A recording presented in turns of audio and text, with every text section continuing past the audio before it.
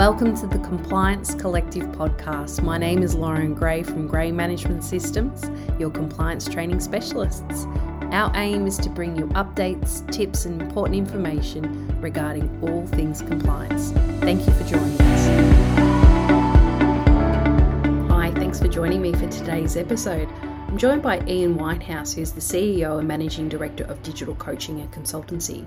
Ian has a lot of experience in the vocational and higher education sectors, and I spoke to Ian about his time working for ASQA, the Australian Skills Quality Authority, and the state-based equivalent in Tasmania.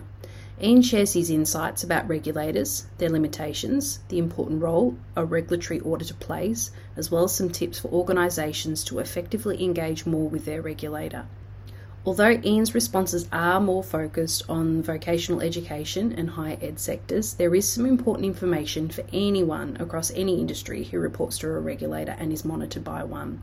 Again, thanks for joining us today, and I hope you enjoy this episode. Thanks, Ian, for joining me today. You've had a fascinating career so far, and you've had a lot of experience working in the regulatory space, so I appreciate you coming onto the show today. I have many questions, but first, could you tell our audience a little bit about yourself? Yeah, thanks, Lauren, and thanks very much for the opportunity to participate. It's always a pleasure where I can contribute to others in the sector, and I'm very happy to sort of respond to any of your questions today. So firstly, a little bit of background. I currently run my own compliance business in relation to primarily the vocational education and higher education sectors. Mm-hmm. I previously worked for state-based regulators, so the Tasmanian Qualification Authority, and I worked in a senior management role for ASQA, the National Vet Regulator. Mm-hmm. So that gave me an opportunity, I guess, to look across both the state-based regulatory system and also the national system. I joined ASQA fairly early on in the piece, so I saw it as a greenfields opportunity, and so I saw it as a really good opportunity for me to grow and develop my expertise and knowledge about compliance, I guess, in the education sector more broadly on a national level, and through the consultancy work that I've done, that's now extended into the international arena. Prior to joining the regulator, I also had my own RTO and Cricos business for 10 years with business partner, and that provider actually still exists today, still trading as the same name, but obviously under the auspice of my previous business partner.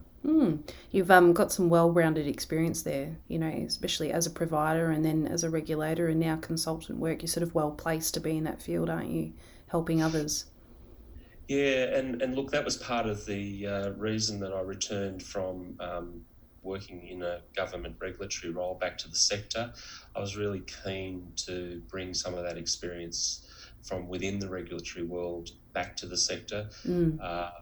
I guess because of the background, I was in a bit of a unique position where, I actually worked and operated within a regulatory framework as a registered provider, and then moving across into state-based and national regulation, I could see where some of the opportunities were, but I could also see where some of the issues were. And after, some really significant work with both of those organisations, I felt it was time to step out and contribute in a different way to the sector, and I've been doing that for a number of years now. That's good. One thing I really am interested to speaking with you is obviously about auditing, especially in the regulatory space. What do you see are important attributes for a regulatory auditor to possess? Yeah, it's a really good question, because I think,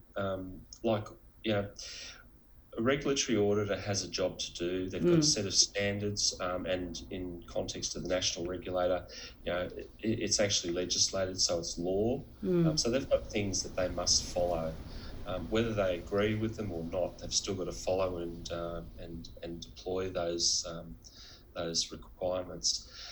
I think someone that's working in any regulatory role needs to not form opinions or judgments on what they're seeing in terms of preference. I think they need to be able to stick quite strictly to the script. So if there is a requirement that they've got to have a certain thing in place, like a training and assessment strategy, or trainers and assessors that meet certain requirements, then that's what the purpose of the audit is about. It's about confirming that those things exist. It's about confirming that they meet the requirements. One of the challenges is that many of us that work in that regulatory space, and I would say that I am not immune to it. Over time, you form opinions and views because you see a range of variations on how people would evidence that compliance, and you can form a view that you prefer one over another. But you've got to remove that bias from any of your regulatory decisions, because at the end of the day, if you are pressed and you do need to go forward to the Administrative Appeals Tribunal, for example, they'll be looking for the facts, they'll be looking for the evidence on which you made your decision. So you need to be very objective, but you also need to have a degree of empathy, because many people in the audit space are quite nervous about the process. Yes. And, you've got to bring them with you through the audit process. And we always used to put into the teams that really the audit is a educative process, so yes, you might find some things that don't meet requirements or are not quite up to the standard required. However, if you can bring people with you through the audit process when you're delivering your findings, then they're more open to receiving those messages, and they understand what you couldn't see as an auditor. And I guess one of the things is that many providers in that process often are so nervous, they tell you a lot of stuff, and really, working on the consultancy side, what I say to the provider is, if the auditor asks you a question, just answer the question, no more, no less, because the auditor will then ask you another question if they need more information.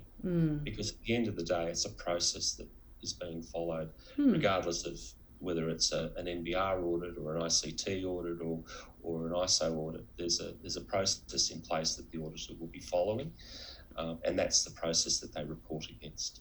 I like that. Do you coach many of your clients? Not so much about coaching to pass the audit, but more about preparation and getting ready in that sense to have those conversations? Yeah, we certainly do. And, a very large provider with thousands of students. Prior to their audit, I worked extensively with their education managers and their senior teachers that were going to be involved in the audit. And part of that coaching was to do exactly what I just shared with you. Yeah. Really listen to the question that the auditor's asking.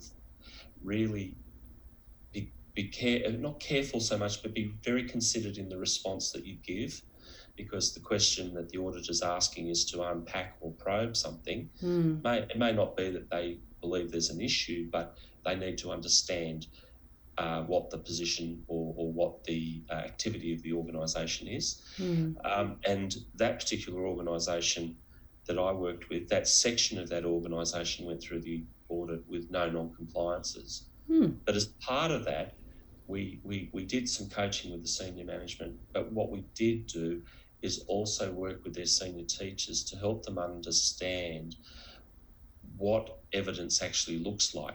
Yes. All right, so, because when you've been doing something for a while, sometimes you can't see the wood for the trees. And so what we've done there is we've really worked with them to help them understand the audit process, but apply it to the area that they have responsibility for. That's good. I'm interested, what's your advice for businesses who are regulated? And this is more of a general question, I guess. But what advice would you have for them about how to engage and work with their regulator? Yeah, look, I think it's an interesting question, because the current national regulator is really clear in relation to some of the things they don't do. So, for example, if you contact the helpline by email or phone, you'll often be directed to something that's on a website link in the public domain. it's difficult for regulators, and I know this from my own experience. It's difficult for regulators to make comment on individual aspects or issues, because each business may actually deploy its strategies or its approaches differently. Yes. And so therefore the evidence can look different. Yes. Against the standards. But I do think that by ensuring that you attend sessions that are offered by the regulator, that's all, that's useful by subscribing to many of the available resources like training.gov updates, NCVER reports, certainly information sessions that might be run by state and national organisations, by industry skills bodies. Those sorts of things are really important because they keep you up to date with the inputs, I guess, that the regulators are also getting. Yes, yes. And just on that, many of us will read a training package or a unit of competency and determine it to be one way, as an example. The regulator doesn't write those training packages, they regulate them. And so sometimes there's a degree of difficulty from both the provider side and the regulator side. Yes. So we've just got to remember that the regulator's doing their job. As the provider, you've got to do your job. And I would say often, and I'll give you two pieces of input here. The first one is that as the provider, you need to do your job and you need to ensure you're following the requirements. But the second piece is that I work with businesses and I say to them that if you actually are running a good business and you are able to evidence the requirements, they should be evidenced through the operation of the business. As opposed to getting ready for the audit, if I could put it that way. Absolutely. Yes. You should be compliant all the time, or as close to compliant as you can, noting that it's impossible for any system to be fully compliant at any one time, as was quoted by someone from Queensland Police that was monitoring the border recently up there. We've seen a lot of things in the COVID space where people now have to have passes and things like that. But this particular officer said, we're doing our best. No system is fully compliant. It's just all perfect. But you can try and be as perfect and as compliant as you can be. So that's just the nature of a regulated environment. Absolutely, that's I love the insight there. It's so true. Interestingly, especially with, and I know we are sort of talking a lot about, the vet sector and higher ed at the minute, but with the shift, in particular with ASQA, going to that self-assurance model next year, it really is putting back on the providers, such as myself, about having that confidence that you were talking about earlier as well, and about, taking responsibility for your continuous improvement. Really important piece, isn't it? Yeah, it is. And just on continuous improvement, when I worked for the state-based regulator, we were using the AQTF, which was a continuous improvement-based regulatory approach, whereas the NVR Act is a risk-based approach. And so they are diametrically opposed, if I could put it that way. Yeah. So there's a very well-known risk-based regulatory author called Sparrow, and I'll happily share that link with you. That would be great.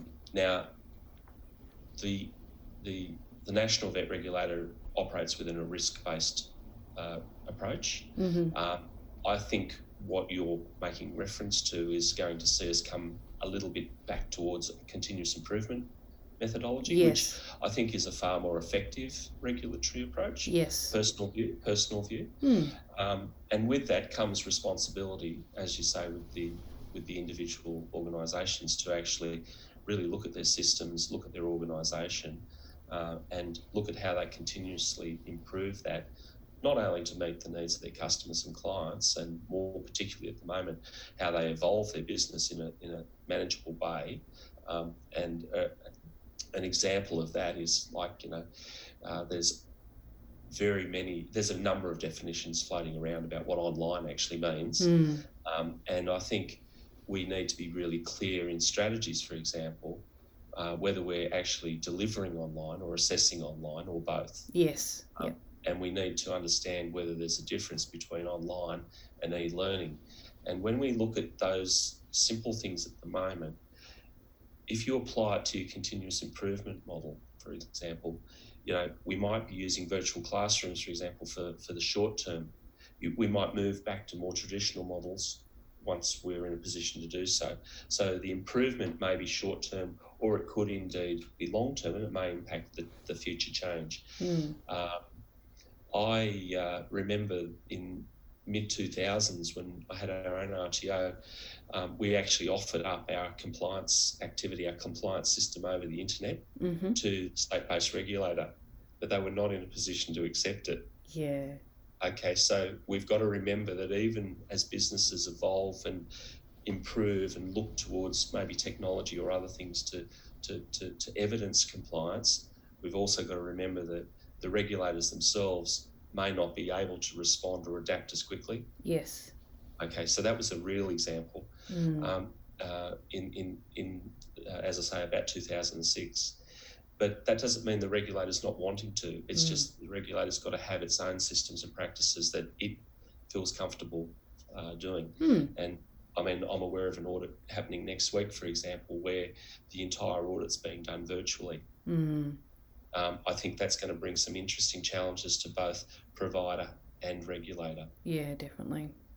Because if you're in a physical audit, for example, often the resources and access to the resources, access to being able to see the body language and the interaction between the human can often trigger other questions or other directions. So yeah, it does. Yeah, there's a lot of challenges with online auditing. It can be done, but like you said, yeah, there is opportunity there to miss out actually. So can I just add one thing there, Lauren? Because what you just said is really important. Like at the moment, the national regulator accepts if you're a new applicant, basically it does most of its review off the physical documents about intention.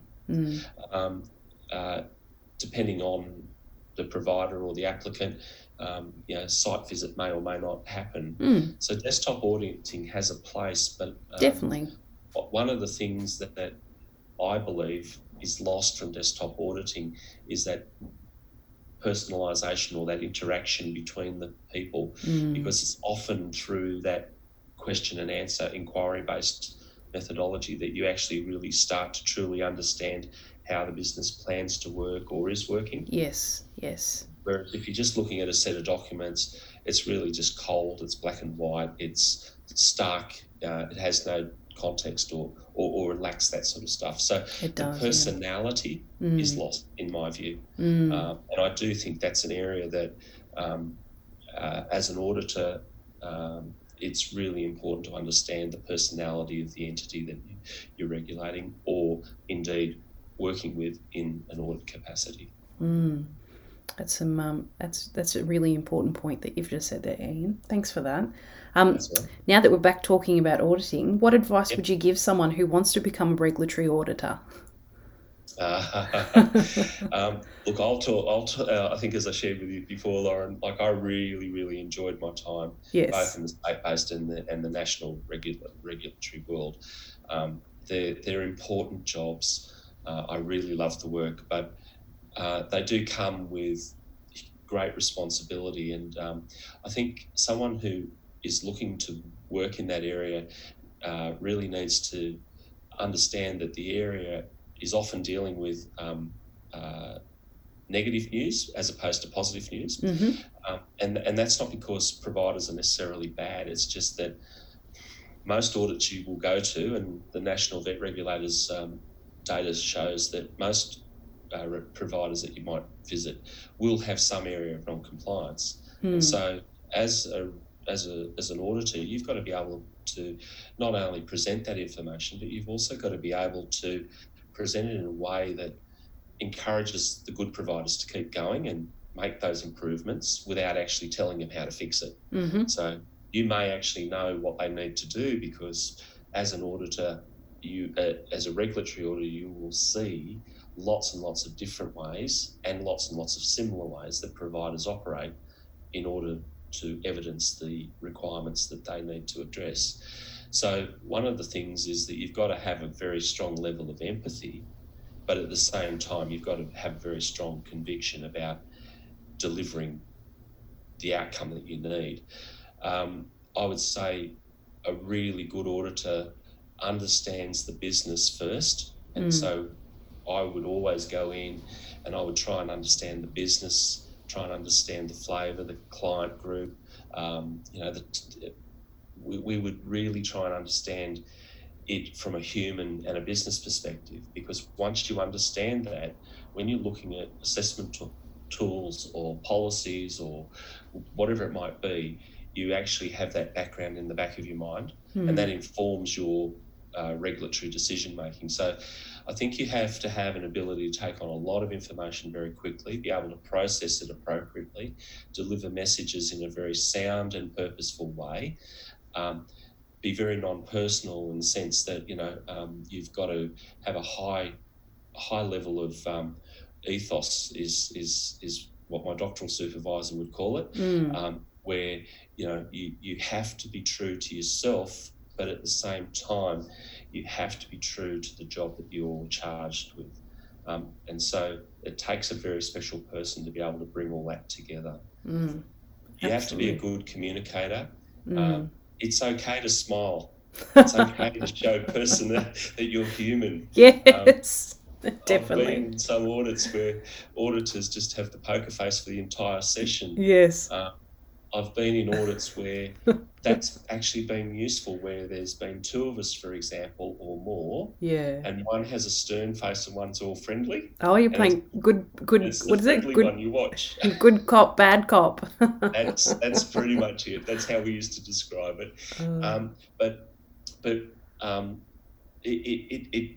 It is a really broad set of skills. So you have to be analytical, you have to have attention to detail, because that's the critical components of being a good auditor. But you've also got to have a personality that engenders people, because in the audit process, if they feel comfortable with you, they will often tell you the story. And as an auditor, you often just listen and you make your notes, and you're bringing those inputs from a range of areas or segments and making an informed, evidence-based audit decision. Yes. And I think that's the critical bit, because sometimes as an auditor, you'll be asked a question and the provider goes, "Oh, this is what you mean," but the reality is that's different to what you were actually asking. Yes. So I go back to the earlier point: listen carefully to the auditor, respond only to the question that's being asked, because the auditor may have a particular focus in mind. Whereas when I was working in it, I was much more about tell me the whole package, and then what we'll do is we'll start to join the dots, and then we'll go down the roads or the paths that we need to, so that I can gather the evidence to make a decision. Thanks very much for that. We'll wrap it up there, but could you just remind listeners where they could find you, your business, and what services? I know you've pretty much touched on that, but what services your business could help? Yeah, thanks, Lauren. Look, it's always good to talk about what we do. So www.digitalcoaching.com.au. We do a range of services from compliance work through to resource and content work, but we also have a tech end of it. So we build solutions, compliance systems, learning systems for organisations. That work we do nationally and internationally, and currently we have a number of contracts overseas that sees us working in both developed and developing countries, because we do have a philanthropic aspect to the business, whereby we really keen to grow and develop not only our own people in our own country, but also to develop future leaders and as we like to call them, our future innovators and our future entrepreneurs. So we do quite a bit with the next generation in innovation and entrepreneur. So basically make a job as opposed to find a job. I like that. Yeah. So we during these COVID times, obviously, that's all happening virtually, but that hasn't stopped us working because of the great local people that we have on the ground. So we have been inhibited a little, but we're still continuing to do what we do, which is have fun. And, we see the work that we do through the business as really being focused around education, business and technology, and they're the three sort of slants that we have. Yep. So core areas. Appreciate the opportunity to provide that little bit of background. Oh, no, not at all. I really enjoyed talking to you today. I really love your fresh approach, and we certainly, our values align, especially in regards to auditing. So I am grateful that you came onto the show today and you shared lots of your wisdom and experience with our listeners. So thank you very much, Ian. I really appreciate it. You're welcome, Lauren, and stay safe. Yes, thank you. Thanks for listening in today. I hope that you've found this episode helpful and informative. Please take a moment to hit subscribe. And if you know someone in the compliance field or someone who may just be interested in today's episode, please feel free to share. Be well, stay safe, and happy auditing, everyone.